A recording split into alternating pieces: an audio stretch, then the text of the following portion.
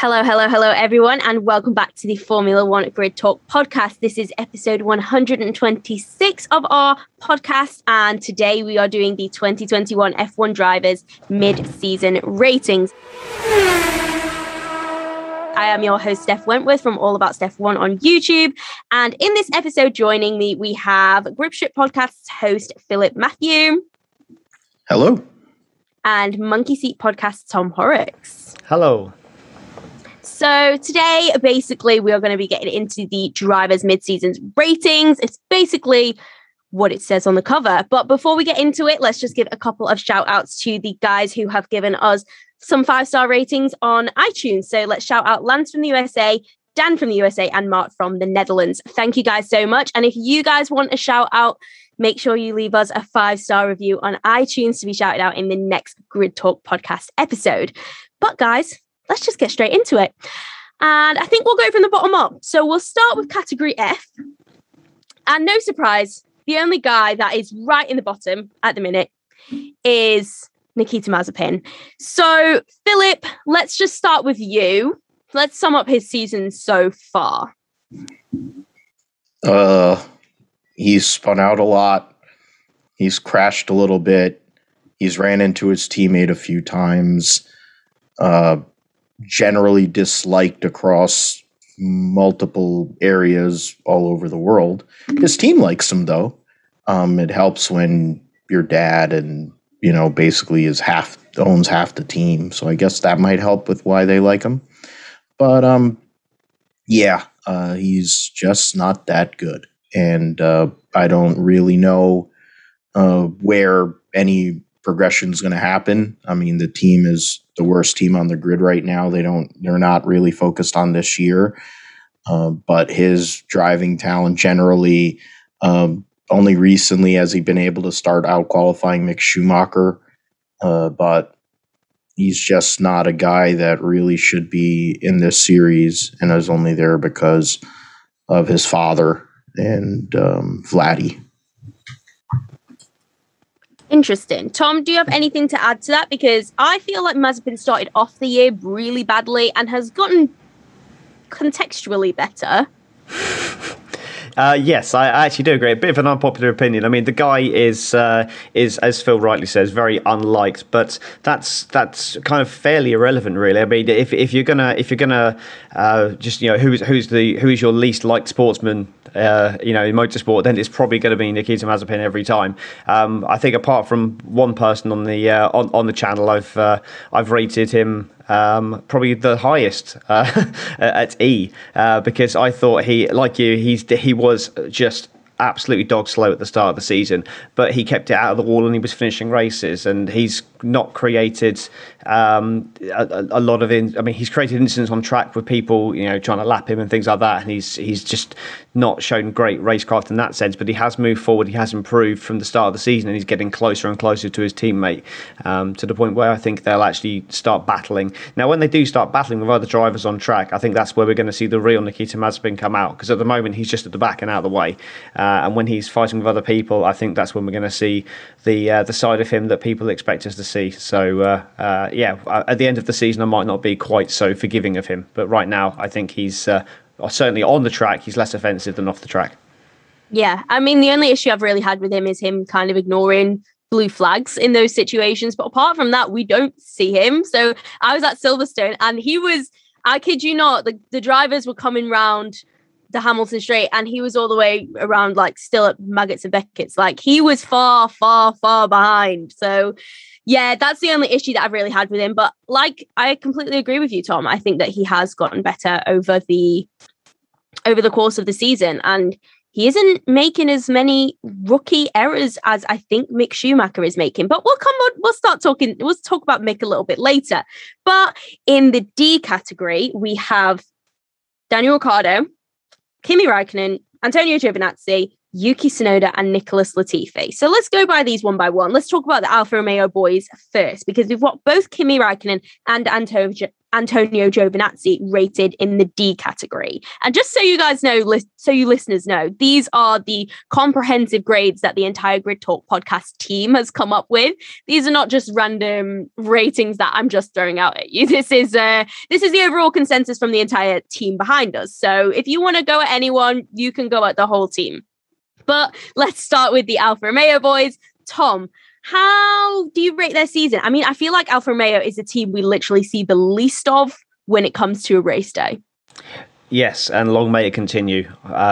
It's they're just not. If you're going to grade the drivers, you'll grade them the same as the team. The team's not created a great car. The drivers haven't really excelled in that car either. Raikkonen's had odd moments where he's looked like he might still have some passion left in there, and Giovinazzi has shown slight improvement in various areas as well. But again, they're just such a vanilla, bland team that just don't offer anything to the sport at the moment. They need some kind of energy and impetus put into that team to make it exciting for the fans again, because you don't see them for a reason. It's a different coloured Sauber, but with less going for it. At least Sauber had character. The drivers themselves, as I said, there's been odd moments here and there, but for me, I would not be sad to see wholesale changes there next year. So D, I think that's how I've graded them both as Ds as well. But I think I was being quite generous on that, and I think the rest of the Grid Talk team were as well, personally. Well, what would you specifically say about Antonio Giovinazzi? Because in reality, I think he is a very interesting case. This is his third year in Formula One, and he's a very forgettable guy when it comes to being on the grid. I feel like he's not had any special performances, shall we say. I mean, he's not a bad driver, and he's not the worst driver that we have on the grid right now, but there's nothing special about him. So would you still see him as a contender for that seat next year, or do you think that his poor or average performances this year are going to prevent him from being a contender? I do see him as a contender for the seat, because I think we don't know how good he is, and we'll never know how good he is until he's alongside somebody who is a known quantity. Kimi Raikkonen has been on this downward slope since 2013, and I think we just need to see him with somebody because it's a completely it's an unmeasurable statistic at the moment. So he might be fantastic, and Kimi might be rejuvenated and every bit as good as he used to be before the Ferrari slump. But I don't think that's the case, because again, when you see him in positions when you think, he can actually excel here, he doesn't. He's definitely closer to Raikkonen, but again, is that Raikkonen getting worse or him getting better? We don't know. So I do see him as a contender.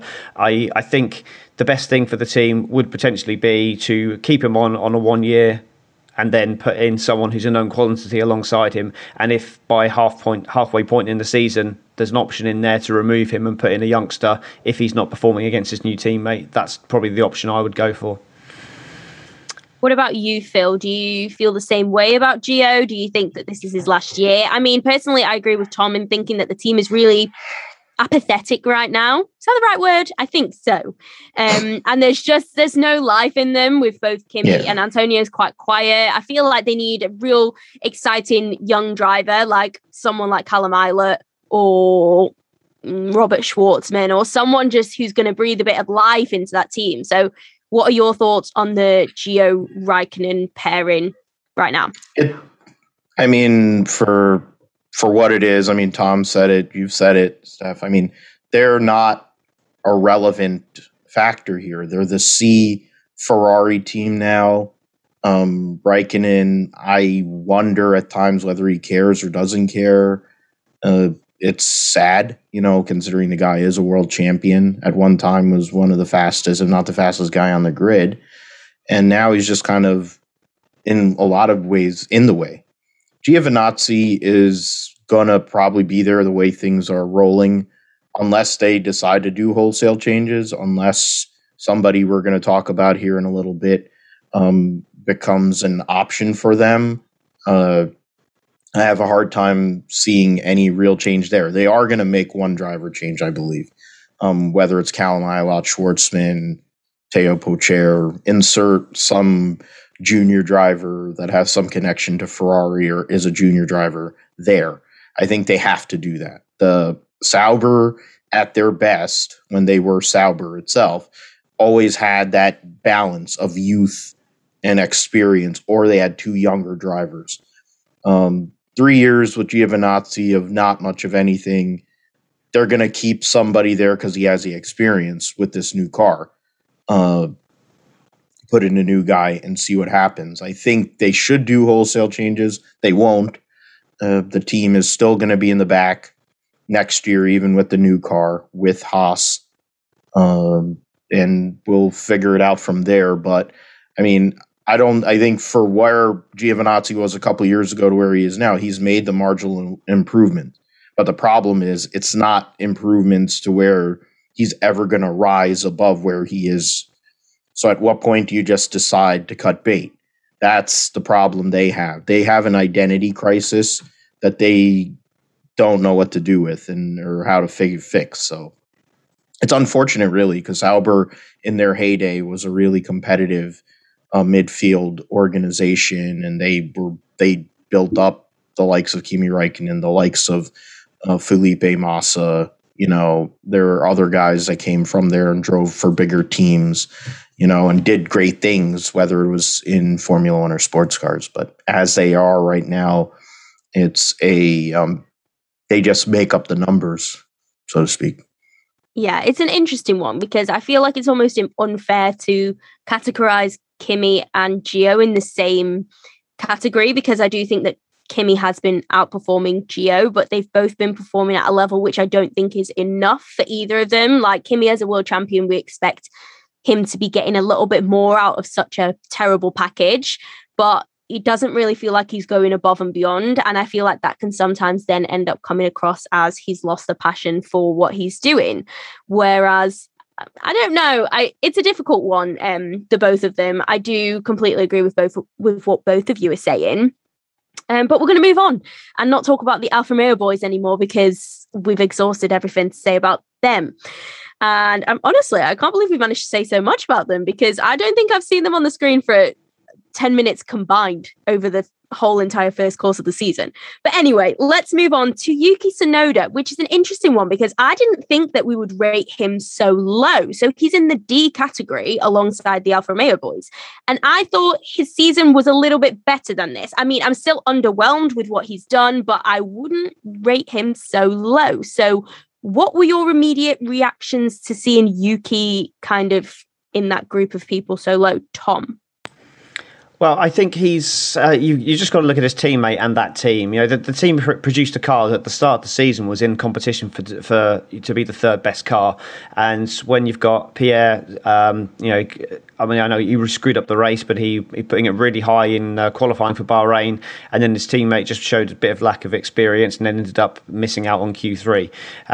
So straight away, that's kind of off on the bad foot, and then he had a good race, but it just went from bad to worse from there. So I think he fits into that D category just nicely, because for me a C is that you've done what you should be doing. You know, but he hasn't done what he should be doing. All you got to do is look at his teammate. I don't think his teammate is at kind of world championship level yet, which tells you there's definitely more performance that can be extracted from that car. He's not putting it anywhere near where it can be. So I think that the D just fits in just nicely there. He's definitely got potential. He's definitely got speed, but he doesn't have that right now. So for me, he has to be a D. Phil, what are your thoughts on Yuki? Because he has had some strong performances this year and we've seen flashes of brilliance from him, but apart from that, he's kind of been nowhere to be found. So, I mean, this weekend the last weekend we had in Hungary, I think that was one of his stronger races and he picked up a decent haul of points. I mean, that was a really strong race for both of the AlphaTauri boys. But what's your overall thinking on how Yuki's season has gone so far? Are you disappointed? Yeah, I mean, in a sense, I was hoping for more. I watched F2 last year, and there was a lot of competition, and he was one of the fast drivers in F2, and he looked good, and he had not only the pace, but he had the aggressiveness and all these things that it seemed like he would be able to, with time, translate. And that's what I think where we're at. Okay, I think halfway through the year. He's made mistakes. He's had crashes in inopportune times. He's made mistakes in races. And fundamentally, for what AlphaTauri are trying to do, I think it's a problem. In theory, though, when you also consider that AlphaTauri, they're in the midfield battle, and he's only been in 1 year of F3, 1 year in F2, and now you put him in F1 car, it may be asking a lot of him to really compete, which maybe makes the grade a little unfair. But there are errors and things you really shouldn't be doing once you get to that point in Formula One relative to the car as well, that make it harder on Yuki. And I've been saying it for most of the year that I compare him to Takuma Sato. And it looks just like Takuma Sato when he was a rookie. He'd have flashes of brilliance, and then he'd do mind-numbingly dumb and idiotic things on the other side. So you take it for what it is. You have to take the good with the bad. And in the grand scheme of things, Red Bull doesn't have any other options. Because of their great system, they've figured out ways to basically fill about a quarter of the Formula E grid. They fill out DTM, all these places, IndyCar, but they don't have Formula One drivers. So, I mean, they actually have filled out about a third of the Formula One field too. But Tsunoda's going to get his time to figure it out. He'll get another year, and then we'll see what happens. I think the jury is out for this year. Gasly has outperformed him, of course, but I mean, we'll see what happens. I think if this time next year we're in the summer break and he's doing the same things he's doing right now, he's going to be on a one-way ticket to driving Super Formula probably instead of Formula One, unfortunately. Yeah, I find it really interesting because I feel like there was a lot of hype around Yuki Tsunoda when he entered Formula One, and he definitely hasn't lived up to that hype, but I also don't think he's done as terribly as some people think he has, and that's why I don't know if I'd put him higher than D, but maybe there are some other people in D that I would put lower, and then he would belong in D for me. So I don't know, it's an interesting one. I think Pierre is definitely performing to a great standard, which is why it's really hard to compare Yuki against Pierre, because Pierre is really in his element in that AlphaTauri team.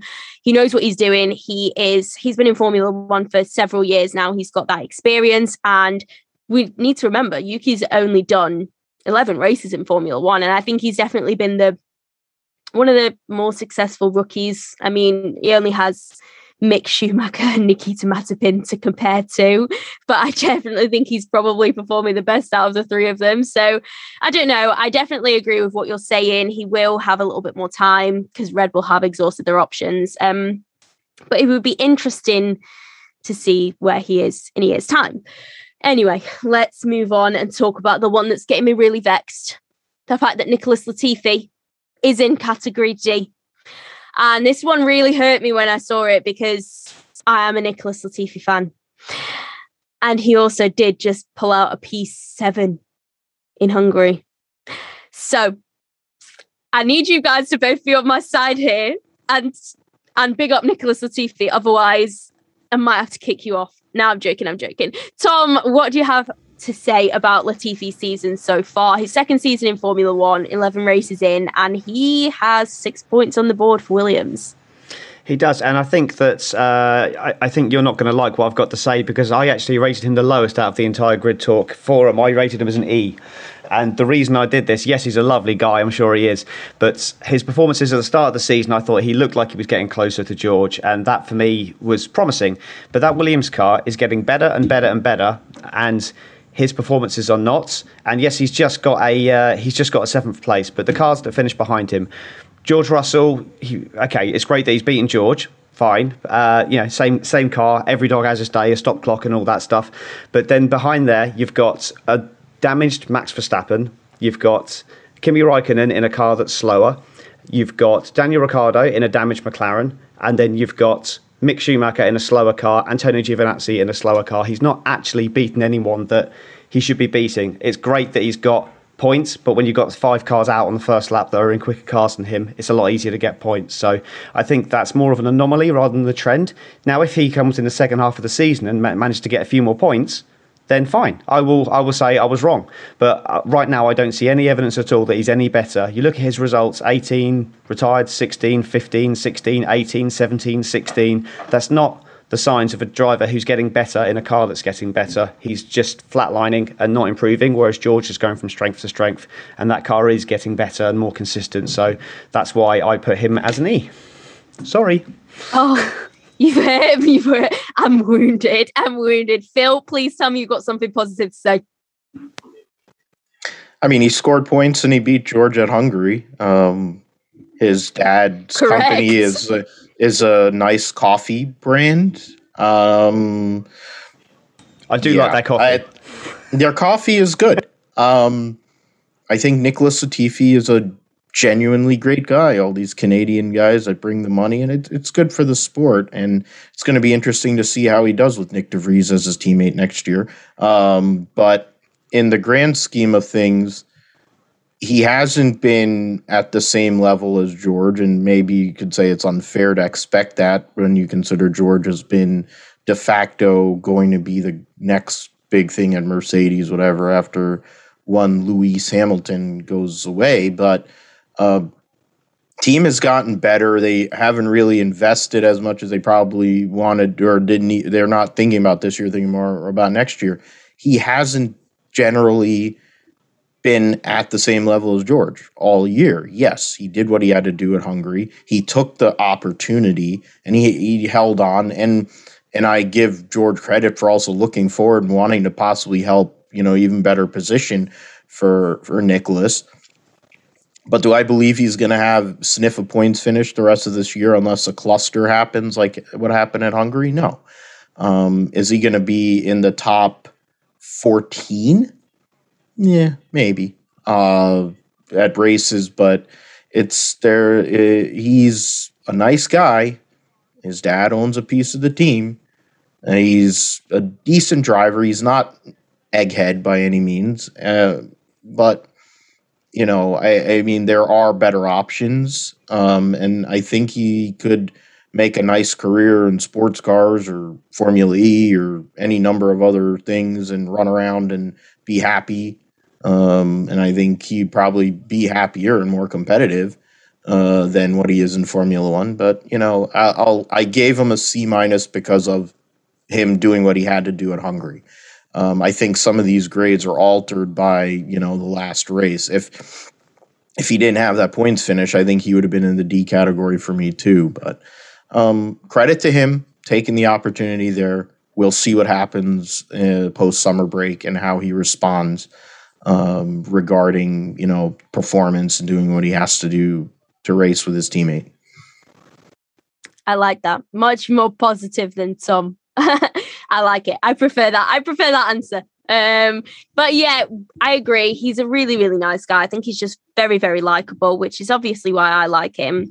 And Tom's right. Looking at the points, looking at his finishes over this season, they haven't been great. And I don't think they necessarily show fully what he's capable of, because I've always been in the category or in the mindset that he would be a very decent midfield driver if he's got machinery under him. And I feel like this was evident at Hungary, but that's the only chance that we've seen it be evident. I don't think the Williams is as good as a lot of people think it is. I just think that George is outperforming it at times. I think it's a great car on a Saturday, and it's great seeing Nicky getting a little bit closer to George on the Saturday, but what he needs to do is make it a little bit closer on a Sunday. And I do agree that Hungary was a fluke result, because at no point in the rest of the season I don't think we're going to see both of the Williams in the points. I didn't even think Williams would be getting points this year, so the fact that they actually managed to do that is honestly, that was beyond my expectations.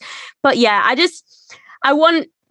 I want him to have a bit more of an opportunity. I think once the car is a little bit more stable and better and the team is kind of more grounded, I'm looking to like the new regulations next year. I hope that they'll keep him on and that he'll be able to rise to that team leader role.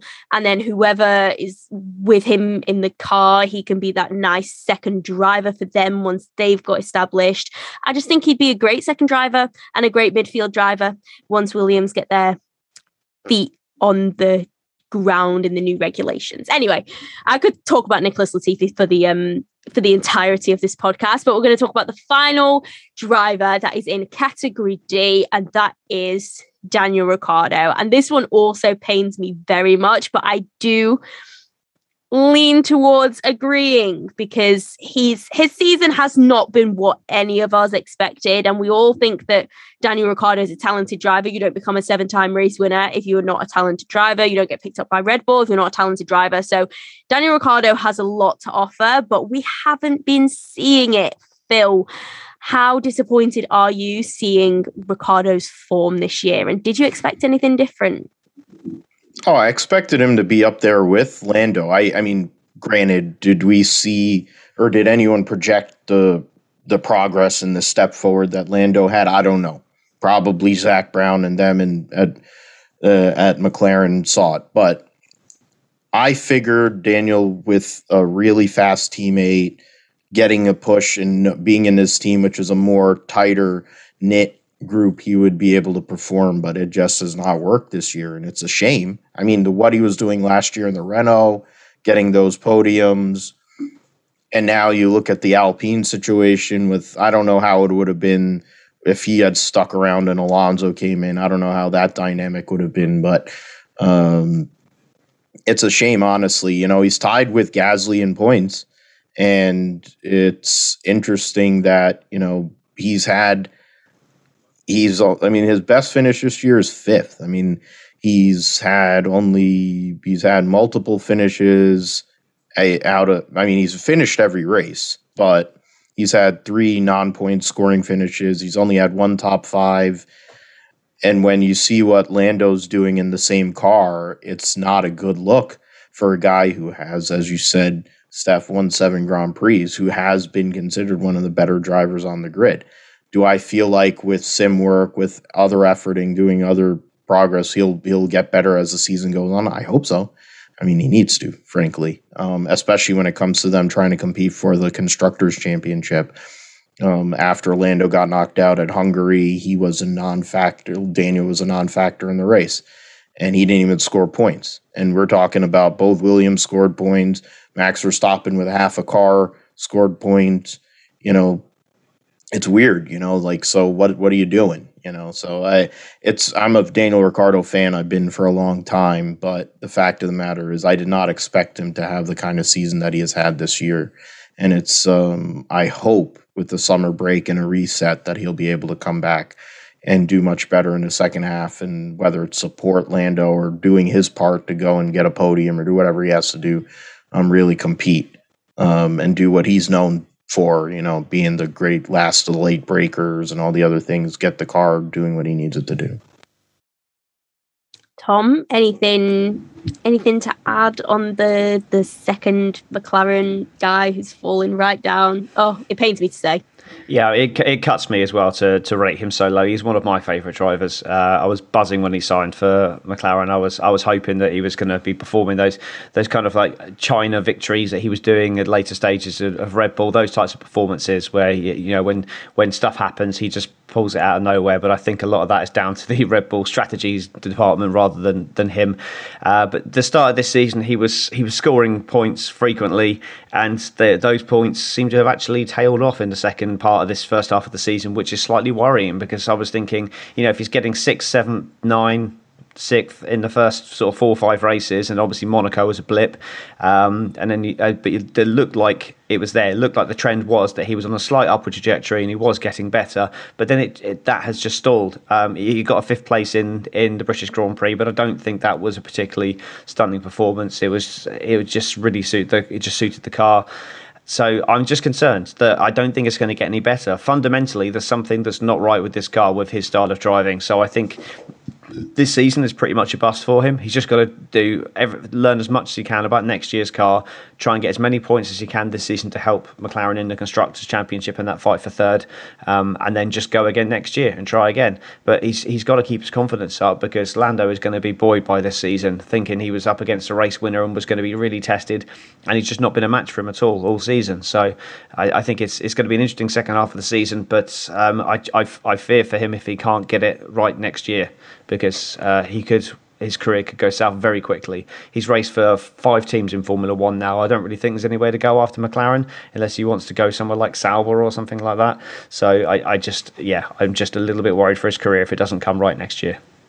Oh my God, I completely agree. And I feel like what you said about his driving style not meshing with the car, like I've been saying this for the last few weeks as well, that there's something wrong, because I saw a side to side of him and Lando around Austria. So when we went to Austria for their qualifying laps, and how distinctly different they were. And Lando was able to make it all the way up to 8th gear at one point on a straight, and Daniel just wasn't. He was only able to get up to 7th because of the way he exits corners and drives. I'm trying to explain this really badly, but anyway, I just saw a side-by-side comparison of Lando and Daniel looked really uncomfortable, and that's what I'm seeing with him, and I just feel very uncomfortable. And a lot of people thought that it was a great match, that's the word, a great match, Daniel and McLaren, and I've always had a really uneasy feeling about it, because I feel like there was a lot of expectation with this combination of driver and team right now, and I just feel like it's not living up to what people want, and I don't know, it's really upsetting me. I feel like everybody loves Daniel Ricciardo. He's great, we all want him to do well, and it's just not happening right now. So hopefully going into the second half of the season, he can definitely turn that around, because it's what we all want. But anyway, we're done with category D. I feel like we talked a lot about them, but it's on to category C, and this one contains Valtteri Bottas, Sergio Perez, Mick Schumacher, Lance Stroll, and Esteban Ocon. Let's start actually with Ocon, because he won the last race, the Hungarian GP. But apart from that, he's been having quite a mediocre season, especially after he signed that contract to extend his collaboration with Alpine. After he signed that contract, it all went downhill for him. So how can we actually rate his season as a whole? Phil, let's start with you. Yeah, I mean, if we look at what he did in Hungary and holding off a 4-time world champion and Sebastian Vettel, taking the opportunity he was given and getting that first career Grand Prix victory, albeit you can also say that his teammate was a great assist in that. But outside of that, I mean, as you said, his year was really, really bad. He had good qualifying runs. He was in Q3, 3 races in a row early in the season, in Imola, Portimao, and Catalunya. And he was just outside of the cutoff at Monte Carlo and Paul Ricard. Baku, he was dead last. He had an issue 3 laps into the race. But I think he signed the contract at Catalunya, and then you look at his numbers after that. He finished dead last in 2 races, 14th in 2. It was not good. And then he had that recovery drive of sorts at Silverstone with the sprint qualifying, but he only finished 9th. At the same time, while he's having a downward trend, his teammate, albeit much more experienced in coming back to Formula One, is rising up and proving why he is one of the most respected and great drivers in recent memory in Formula One. His grade is basically based on, a lot of these grades, I think, are based on literally the Hungarian Grand Prix, because he'd be probably be in the D category if it wasn't for the win. There would be other drivers that, I mean, I graded some of the people that are in C I put them in the D category. So that one race really altered a lot of the grades here, but I think Esteban Ocon, we'll see how he responds now in the second half of the season. Can he bring the fight to Fernando Alonso? And they're going to be together next year more than likely. They can say whatever they want to say. I think he's signed a 2-year deal, Fernando Alonso. So will he be able to compete with his teammate and push in regards to this midfield battle in the Constructors' Championship? That's really how we will be able to truly judge Esteban Ocon by the end of the year. Yeah, it's an interesting one. I mean, the fact for me is Ocon is currently on 39 points and Alonso is on 38 points. Now, bear in mind, Ocon has actually had a whole race victory, whole 25 points more than well, not more than Fernando Alonso because he came fourth, but 25 points is a big haul of points. And the fact that Alonso is just 1 point behind him in the standings shows that he's had overall a more consistent season. And you can see that from Alonso's results, which is why I'm quite disappointed with the way that Esteban Ocon has been performing, because it's not like he's a 2-time world champion, but he was doing really well towards the end of last year and he's really established in this team now. So I was expecting a little bit more from him. And I honestly wasn't expecting Fernando Alonso to be as good. But Tom, do you have anything to add on the Esteban Ocon situation? No, I think he's one of those kind of drivers, as I said at the start, he's a C driver. He just cruises through there, getting the, he's a good barometer for Fernando Alonso. You can see that Fernando started off the season behind him and now he's ahead of him just because Fernando took 5 races to get back into the swing of things, and which as predicted at the start of the season. So I think he's had a bit of bad luck, but then he's had one phenomenal piece of good luck. So that's given him this race win, and I think the Alpine they've kind of solved a few issues with that car now as well. So it's starting to move forward as a car. And Esteban looked like he was obviously with that chassis change, whether that be psychosomatic or whether there actually was something physically wrong with the chassis, we don't know. But that certainly seems to have done the trick and got him back to at least where he was in that, getting the 9th, 8th, 7th kind of position places. So it's just down to, again, second half of the season. I think if he can stay with Fernando, then potentially he's got a chance of knocking that grade up to a B by the end of the season. But my suspicion is he'll just be a C driver for the rest of the season, in my opinion. Fair enough. Right, well, we'll come back to this and we will see if you were correct. But moving on, let's talk about Mick Schumacher, who's also in the C category. And I feel like this is too high. And the reason being is that Mick has made many mistakes in the last few races, and it is because he's a rookie. Now, we have seen some glimmers of really great stuff from him. So in Hungary, when he was fighting with Max Verstappen, I keep using Hungary as a reference, and it's because my memory is a sieve, and that race was like 2 weeks ago, and I can remember it. But that was a great little battle, and I think it showed what Mick would be capable of when he's able to fight other cars, and that Haas isn't just stuck behind everyone and everything. But I would have put him in the D because I feel like there have been lots of mistakes. He's crashed out several times. We had a crash in qualifying in, I want to say, France.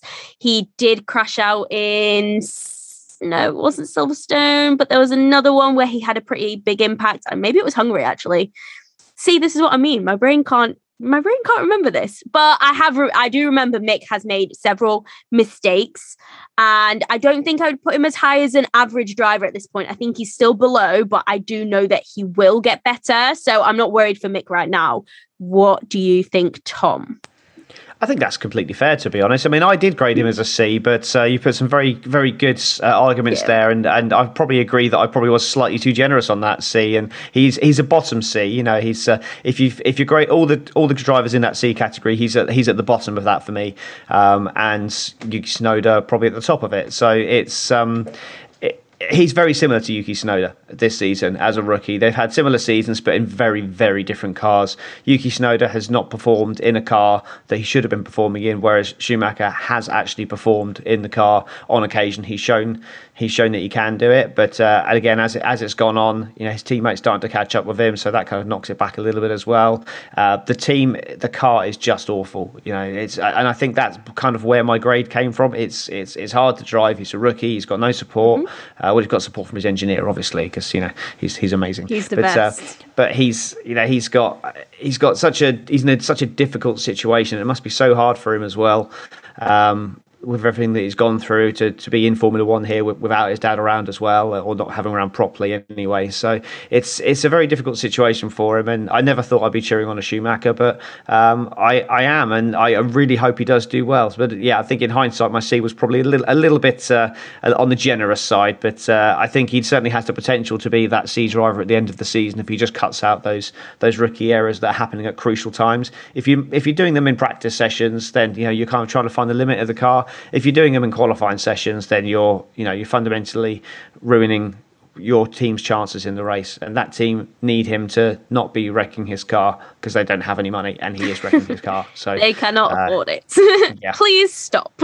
Yeah, Gunther came out as well and was like, "Oh, these crashes are costing us so much money," and it's like, Gunther, you signed 2 rookies. What did you expect? What did you expect, man? But let's move on from Schumacher, and I'm going to bring up Perez, and then we're going to compare him to Bottas.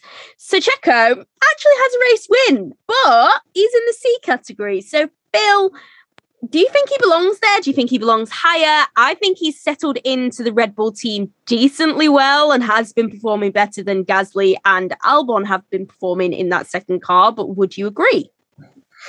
I think that for what they are and being the second driver at Red Bull, I do agree with your take, Steph. But I also say that Sergio Perez, to be fair, I think is a better driver than either of those two. I think his qualifying has always been an issue for Sergio Perez for years. I think it's part of the reason why he got ran out of McLaren after 1 year, other than racing his teammate hard. But his qualifying pace has not been great, which in turn has made strategy calls for Red Bull much more difficult. They've had errors and issues, which always happen with the second Red Bull car, that have affected races for him. I think the C grade is fair. I think the reality is I feel improvement will come for him. Because I think once he figures out how to get the most out of the car in qualifying trim on a regular basis, then he's going to be able to bring the fight to both Mercedes, help Max. Then he'll progress. I think he's had opportunities this year. I mean, yes, he got the win at Baku because Max crashed and blew a tire and all that, but he wasn't going to win. He was going to sit there and finish second.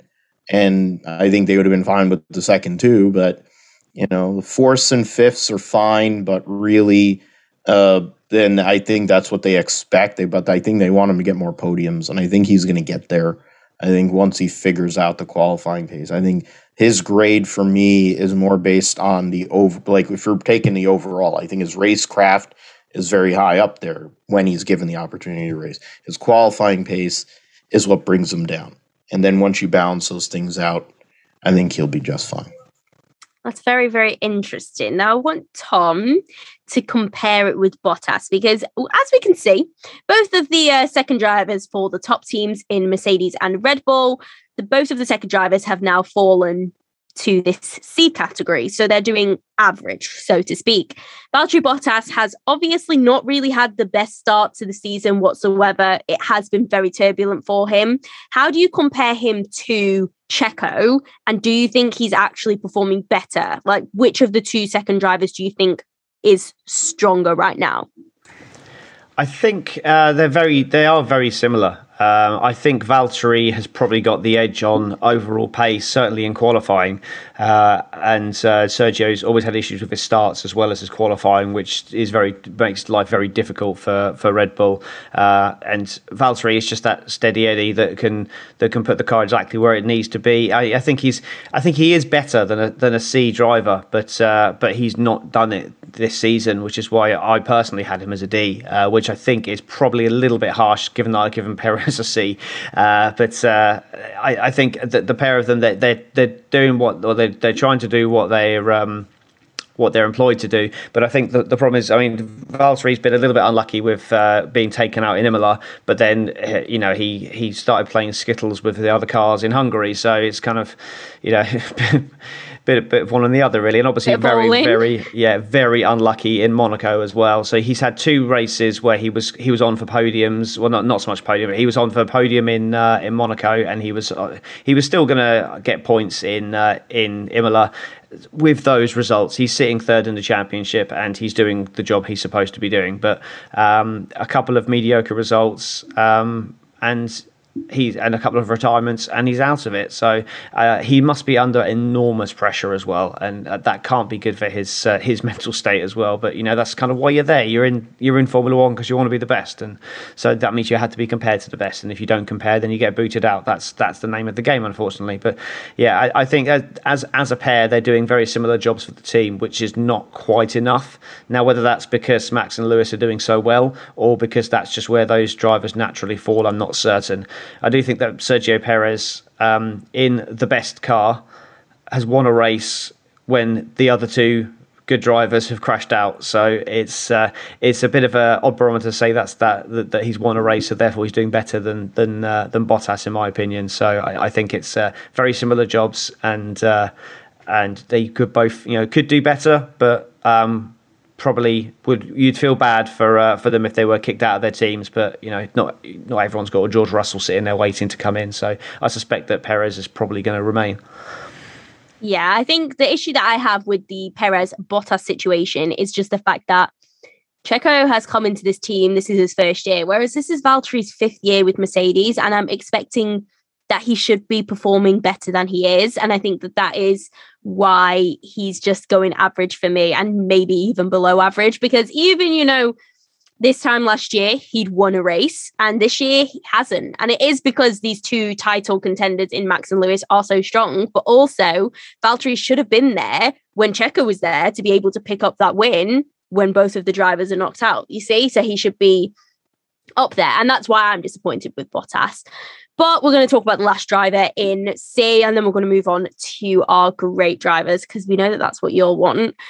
But the last driver is Lance Stroll. It has been average for him. I was expecting a little bit more, but maybe that's because I realised how good Lance Stroll was last year, and I just ended up putting a little bit too much expectation on him this year. But I feel like I expected him to do better than Sebastian entering that team as a rookie, and not rookie, but a newbie in the team. And unfortunately, he hasn't been doing better than him, but it hasn't been awful. Phil, any words to explain Lance Stroll's lack of exceptionality in this season? I don't know. I'm not really, people say I'm negative about everybody, but the fact of the matter is no finish better than 8th this season. 4 times he's finished 8th, 14th in points, tied with Yuki Tsunoda, basically in no man's land when his teammate that was what happened to him at Hungary. He almost won the race, and he should have probably gotten more out of it, and they screwed him out of it. But the fact is, Sebastian Vettel started out rough, and he has progressed, and ever since Monaco, it's been a different, for like a good run, 3 or 4 of these races, Vettel has outperformed him in the same car. Now, granted, Sergio Perez was generally doing the same thing outside of, I think, the Turkish Grand Prix last year when Stroll probably should have won. He hasn't really done anything this year. And you could say maybe it's the rake of the car. Otmar Safnauer was whining about that for I don't know how many months or whatever. Maybe it's the car. Maybe it's but he's just not. There's not much there. The grand scheme of thing is we know why he's there, because his dad owns a team. It's really, and he probably isn't a bad guy, but if his dad didn't own the team, would he be in Formula One? I don't think so. There are drivers that are out there that are looking for rides or looking for opportunities that probably could do better in that car, but will never get that chance. So 14th in points, being behind a rookie who's made a lot of mistakes this year, it's interesting. And when your teammate, who's 4-time world champion and was off for a while, he's had a few bad years, but then when he shows up, he's had really great performances. So what is it? Where is it from Lance Stroll? And especially when you're thinking about the Constructors' Championship, you really have to perform here to go and get what you have to get out of every race. Yes, exactly. But we're done with category C. We're now graduating to the big boys. B. That was so weird. Sorry. But yeah, we're in B now. And what we're going to do is we're going to talk about Lance Stroll's teammate, Sebastian Vettel, because he is in B alongside Fernando Alonso, George Russell, and Pierre Gasly. So let's talk about Vettel first, in context with Lance, I guess. So, Tom, I think he's doing better than I expected him to do, especially at the beginning of the season. It looked like he wasn't taking to that car very well. And then, boom, all of a sudden, podium. And it was like, whoa, okay, Seb, what's going on here then? Yeah, no, he's it's a gradual return to form for Sebastian Vettel. My issue with Sebastian, which is why I only gave him a C, was it just took him so long to get going, and then he's also the 2 Austrian Grand Prix weren't great. Retiring in the British Grand Prix, having an unforced error, and then obviously it wasn't his fault with the disqualification. That's completely out of his hands. But that's for me why I dropped him into that C category for me. But against his teammate, his teammate is in the 5th fastest car, and he's coming 10th. So that's the definition of a C driver. It's exactly where he should be. The only times he gets 8th are when Bottas or Verstappen have retired, or one time when Gasly retired. So he's only he is just the ultimate average driver, Lance Stroll, and Sebastian Vettel, having only finished in the points 3 times where he's been allowed to keep those points, has got more points, nearly double the points that Lance Stroll's got. So he has to be in slightly higher regard than Lance Stroll, but I still think they're both C drivers. But I think the fact that his disqualification from second place has knocked him back down. I think that's why people are kind of bumping him up a little bit into that B category. But again, you take 6 drivers out that would have been ahead of him, or 5 drivers ahead that would have been ahead of him. That second place all of a sudden is another decent result, a decent 7th place. So it's certainly against his teammate. He's proven that he's got that X factor ability. He can pull out that big result that Lance Stroll has never been able to pull out. To be fair to him, he's never really had the car to do it, apart from one time last year, and then he fluffed his lines in the Turkish Grand Prix.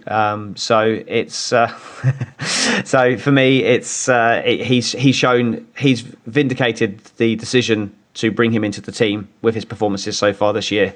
But he definitely could do better. I would like to see vintage Seb back, go up another level, and perhaps get some more podiums this season, and then next year with a stronger car be fighting for race wins. And then that's when we judge Lance Stroll against him, when they've both got a car that's competitive.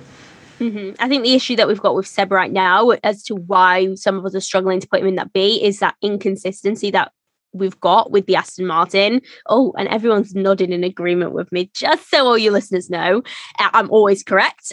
But yeah, I think that's the problem. As long as he can fix those inconsistencies, I think he'll be doing decently. So I think it's going to be really interesting coming back at the end of the season to look at what we said mid-season when the rest of the 12 races go however they're going to go. But another driver who kind of started off the season badly and then managed to graduate into good things was Fernando Alonso. Phil, let's talk about his season, because I was not expecting great things from Fernando Alonso, even though he is a 2-time world champ, but he has completely blown me out of the water, and I definitely wasn't expecting him to be doing as well as he's doing. Yeah, it's for Fernando Alonso. He had the rough start, as we mentioned earlier, when it came to Ocon. And, after you take a couple of years away, he's been doing all kinds of other racing in in IndyCar, trying to make the Indy 500, running the Dakar Rally, all these different things.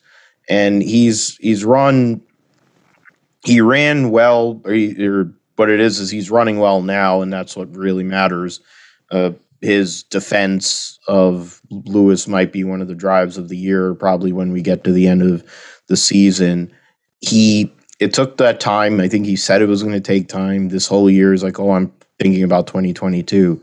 But I think once Monaco came around, Monaco time, once they gave the extension to Ocon, something switched for Alonso, and he has brought himself back up to a level akin to why he's a 2-time world champion, all these 30-plus Grand Prix wins, and I think he's happier.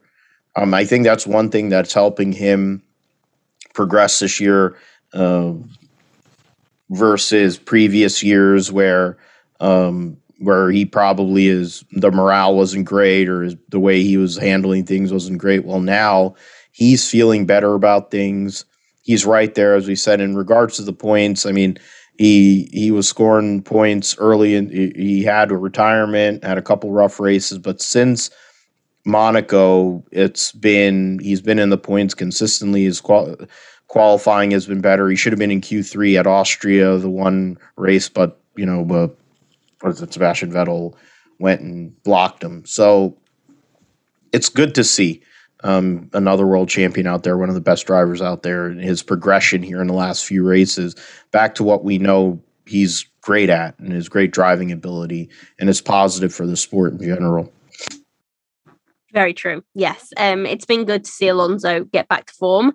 And I think that defensive performance against Lewis Hamilton is something we'll be talking about for a while. So, yes. But moving on, we're going to talk about Pierre Gasly, because I almost feel like he's being underrated here a little bit in the B category. And I think I would put him in the A's, because when you look at Pierre Gasly's performances, especially in qualifying, I think that he's 100% outperforming the car.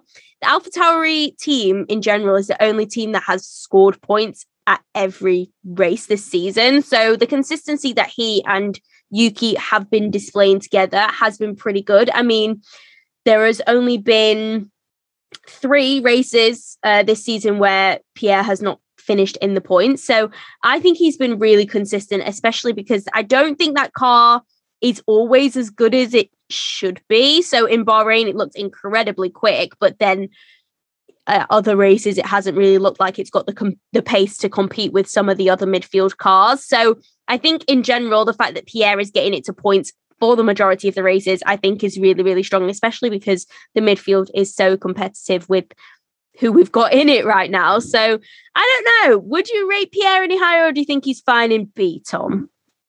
I think he's top of the class, and considering the driver where I'm expecting we're probably going to talk about next, I would still rate him above that one as well. So I think, yeah, he's definitely on the borderline for the A's, but I just dropped him into the B's just because there's still the odd mistake in there. He had a clumsy race in Bahrain, and he's had a couple of mistakes here and there, but he's definitely shown that it wasn't just a fluke last year, that he has definitely got that. I probably have always said he's overrated, but I think I've probably been turned around a bit more this season. He's definitely it's either Yuki Tsunoda is awful or Pierre Gasly is actually pretty good. So I'm thinking it's probably more the fact that Pierre Gasly is actually pretty good. So he's definitely got the potential to be in the A bracket at the end of the season. But for me, I think he's still just top of the class, but he's in that B category.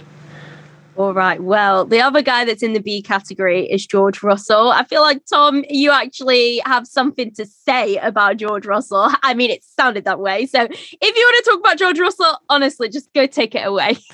Well, to be honest, I was actually really surprised that I thought I was going to be really controversial by saying that George Russell is a B, but then seeing that over half of us on the team gave him a B, I was quite shocked at that. And I thought I was going to get hung, drawn and quartered for that, but no, I think he's fluffed his lines a couple of times again this season as he did last season. The bad mistake in Imola, and then I mean it was cheeky what he did in Hungary to try and let what would eventually been leading the race, but it was cheeky. It didn't quite pay off, but again it did actually lose him a position as a result of that. He's in a position where he's going to be behind. It looks like he's going to finish behind his teammate. Finally gets the points though, so I think he's got that. He's got that Mercedes drive in the bag, surely. But my issue with him is he just seems to go backwards at the start of races, and for me that's the reason why he just drops into that B. You can forgive the odd mistake here and there, which obviously some of the people in the A categories have had mistakes, but for me it's just a consistently putting it into Q2, putting it into Q3, and then you look at him on lap 2 and he's in 14th and you think, well, how did that happen? And it's just happening too often for me, which is why he drops into that B. And that may be because the Williams is hard to get off the line, so I may be doing him a disservice there, but we'll find out next year when he's not in that car anymore, I suppose. Yeah, I agree. I would say that's I'm not blaming it on the car. I'm going to blame it on George. I mean, this man has been in that Williams for nearly 3 years now. If he can't figure out how to get it off the start line, then there is an issue. So I think in general, we've just got a problem with starts, because even when we have safety car restarts or standing starts after red flags or anything, George has not been on it. And it's been upsetting me. But Phil, I want to hear your thoughts on George's season, because I think it has been rocky. There have been some incredible highs, but there's definitely been some lows and some rookie mistakes. Yeah, I think for George, he's pushing, the pressure is on after what happened at Sakir Grand Prix when he probably should have won filling in for Lewis. We talked about it on this show and everything that happened that day and all that. And I think ever since then, it's kind of been on deck that he was going to be in one of those cars eventually. I think there's times I do agree with what Tom says. The starts are not great. And when you consider Valtteri Bottas' starts are nightmarish most of the time too, I hope it's not a trend. I hope it's not something that switches over once he gets into the car. I think also being around Lewis is going to make him have to step up. And in this case, I think he's a great team player. He's been a great ambassador for the organization, considering the transition they're going through right now. I think his driving ability and what he's been able to do at times, pulling Q3 results in a Williams, is unbelievable. But yeah, the racecraft and some of the mistakes and some of the things he's done are not good, and he'll have to be corrected once he gets into a better car, but I feel like he will. And the star of qualifying, I mean, that's the thing. I think one of the only reasons that I really love watching qualifying is because I want to see what George is going to do. And I think there's something to be said about that. And he's a good kid. He does things right. And once he gets into the proper car, I think we're really going to see the best of George Russell. But I mean, things to work through as he gets to the second half of the year. The fact that they've made a car that's good enough to where he's able to compete at times is a positive, considering where it started a couple of years ago, when they were basically in the same spot as where Haas is, and to a lesser extent Alfa Romeo. To be where they are is a very positive sign for whoever will be in those cars next year. Definitely. It's good seeing the back marker teams, I don't know, sort themselves out. Fingers crossed. Who knows where they're all going to be next year. But George, I think we collectively agree, is not going to be at the back of the grid anymore because he's going to be in a Mercedes. But it's all right. We're not talking about that because that could be a whole different topic. So we're moving on to the A category. We've gone through all of the B, C, D, Fs. So we're in A now. And this is an interesting one because we've got both of the Ferrari boys in Charles Leclerc and Carlos Sainz paired with Lewis Hamilton. So let's start with the Ferrari boys together and let's judge them together because it's been an interesting one for the two of them. You know, where when F1 released their let's compare teammate stats, it looks on the surface like Charles has been performing a lot better than Carlos, but the way that Carlos has kind of taken to that Ferrari, being completely new to the car, I think is really, really impressive. And he has brought out some solid performances. First couple of races were a little bit dodgy, but I feel like he's really got a good grip on it now and is actually, you know, a great pairing with Charles. I think they've both got a handle on the car. They've both got a handle on what's going on. And I think they're a formidable pairing. And if Daniel Ricciardo can't sort himself out, I definitely think that Ferrari are I need to stop saying definitely. They're really in the mix to potentially be P3 in the Constructors' Championship if McLaren can't get their second driver working, because this pairing is fire, I think. So, Phil, I think you very much agree with me. So take it away. I think in the end, with what you're saying there, Steph, I mean, Charles Leclerc has had these great performances in qualifying, and of course he had the run in the British Grand Prix too that we all remember. But what Carlos Sainz has done through this career, he's been through so many teams now, just like Daniel Ricciardo, but he has built himself up as this steady guy. And to get in a Ferrari, and it's tough. A lot of drivers have not done well there and have had hard times transitioning. Carlos Sainz, it's as smooth of a transition, honestly, as I've ever seen for somebody who's come into a Ferrari. And he may not have the best qualifying. He's a little bit off there. But he always comes through in the race, which is a very positive sign and is part of the reason why they are tied with McLaren right now in the Constructors' Championship, which, to be honest, I mean, I didn't see that coming when you think about the French Grand Prix a few races ago, and neither car was anywhere. They were lost in the abyss. The way the track's laid out, too, you could get lost there, too, because of the runoffs. But that car was so bad, you'd have never thought that they would have recovered over these last few Grand Prix. But Carlos Sainz is steady, 6th, fifth place, gets the podium in Hungary. Charles Leclerc gets a second in Great Britain with a couple of top 10 results. They're making good moves. They're making good progress, and fundamentally, the Ferrari, they're not back to where they used to be, but they're getting to a point where they're going to be a factor again, which is good for the sport. And I think they have one of their best driver combinations that they've had in a very long time, because I think they balance each other out very, very well. I like that. I like that analogy. Tom, do you have anything to add on the Ferrari boys? I mean, I'm in general just really impressed with how quickly Ferrari have kind of bounced back from the horror show that was last year. I echo pretty much everything that Phil said there. I think it's potentially their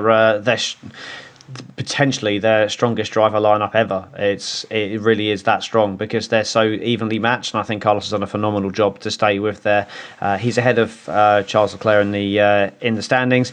Partially down to the being wiped out by Stroll, in Hungary, and also the did not start in Monaco. But the did not start in Monaco was his fault. So it is one real mistake all season. So it's just really good for Ferrari, really good team moving forward. I do think potentially next season, when there's more on the line, Sainz and Leclerc it may not be quite so harmonious, but we'll wait and see. But it's going to be fireworks.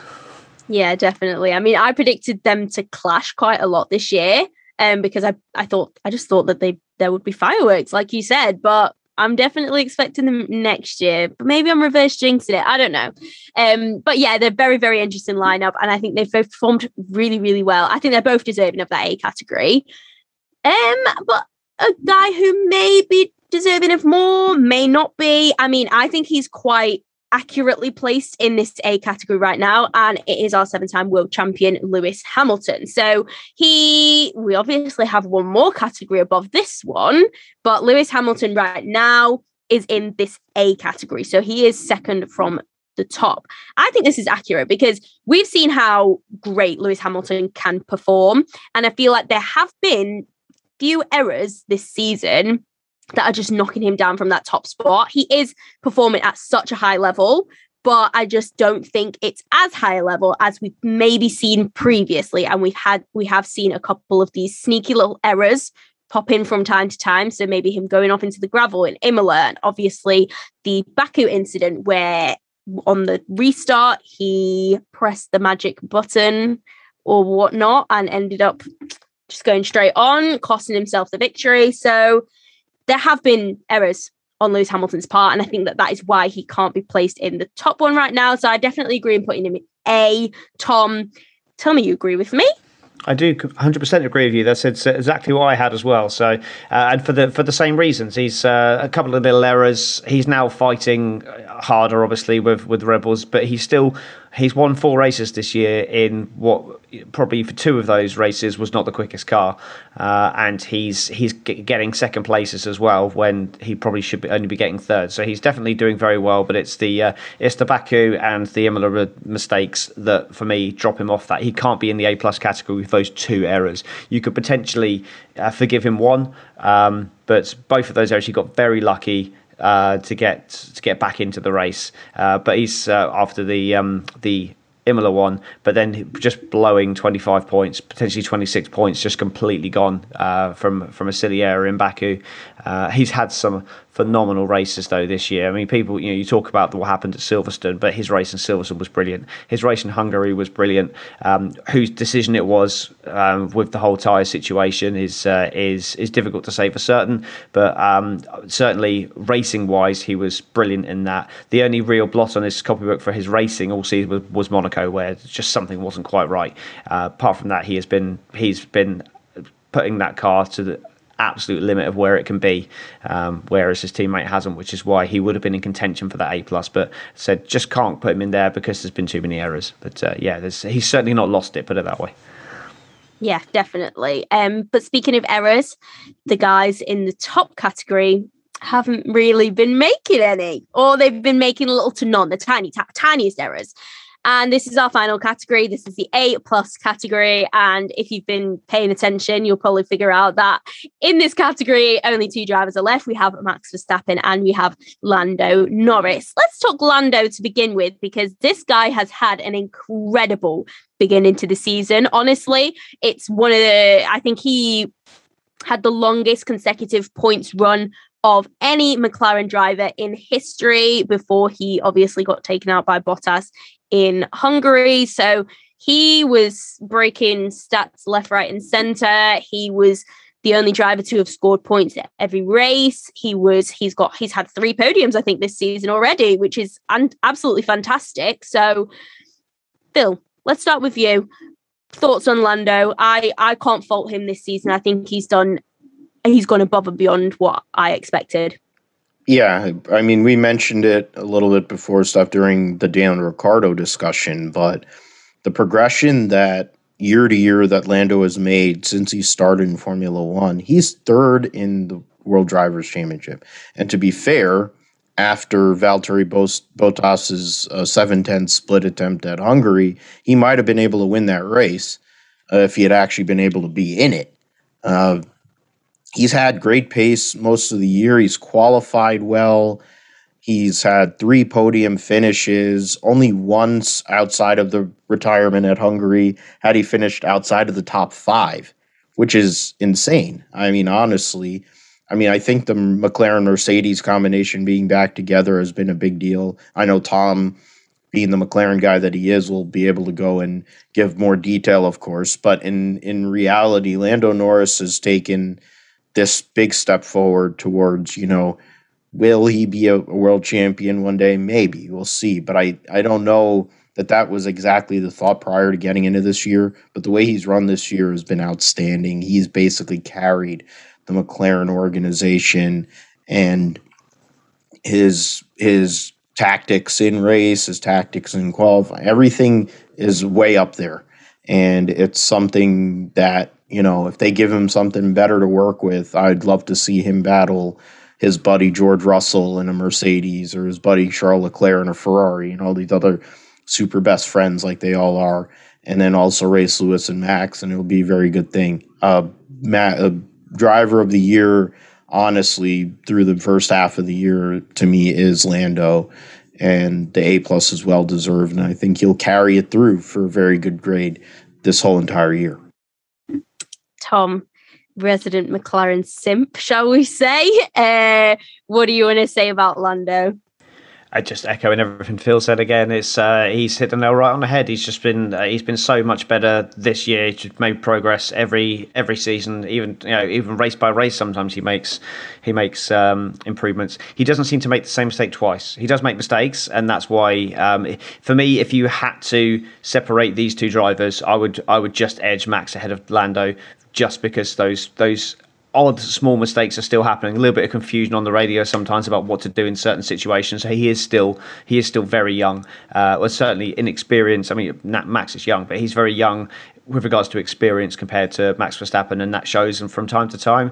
But I'm fully on board the hype train. But let's not get too carried away just yet. Hopefully, he will be a world champion. It just depends on if McLaren can deliver a car for him to do that.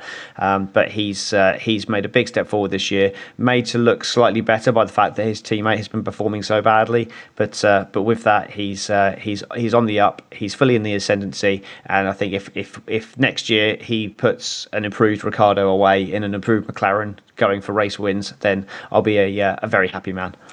Yeah, we shall see. We shall see. I mean, Lando's definitely turned around my opinion, because I never really thought he was good enough or quick enough to be a world champion. But I feel like the beginning of this season has really silenced a lot of haters, really, and kind of proved that, yeah, he is capable of driving at the front with these ultra fast drivers. So yeah, I'm proud of Lando. I feel like we've made great strides. But the final driver, Max Verstappen, currently 2nd in the championship, or was leading it for a good portion of the first half of the season. Let's just talk about Max, really, because he's been locked in this championship battle with Lewis Hamilton, who we all know is a very good driver, as he has 7 world championships, and it has been a very, very close and tense fight. Phil, how has Verstappen been coping with the pressure that inevitably comes with fighting at the front of the grid in the most competitive car against one of the most successful drivers in history? I mean, I'm not the guy to go to in regards to Max Verstappen, probably, but in the truth, to be fair, the guy has been the better driver versus Lewis Hamilton this year. He has a better car, granted. He's figured out what he was never. The qualifying was always was a bugaboo for him, and now he has that 1 lap pace, and Lewis would always qualify on pole. Well, now Max is qualifying on pole. He gets starts very, very well, and his race pace and his ability to pass generally was never really in question. He got over the thing of running over people like his dad and all that used to do, and he's performed very well. And frankly, Tom talked about the results that Lewis gave away. I mean, the Baku result wasn't his fault.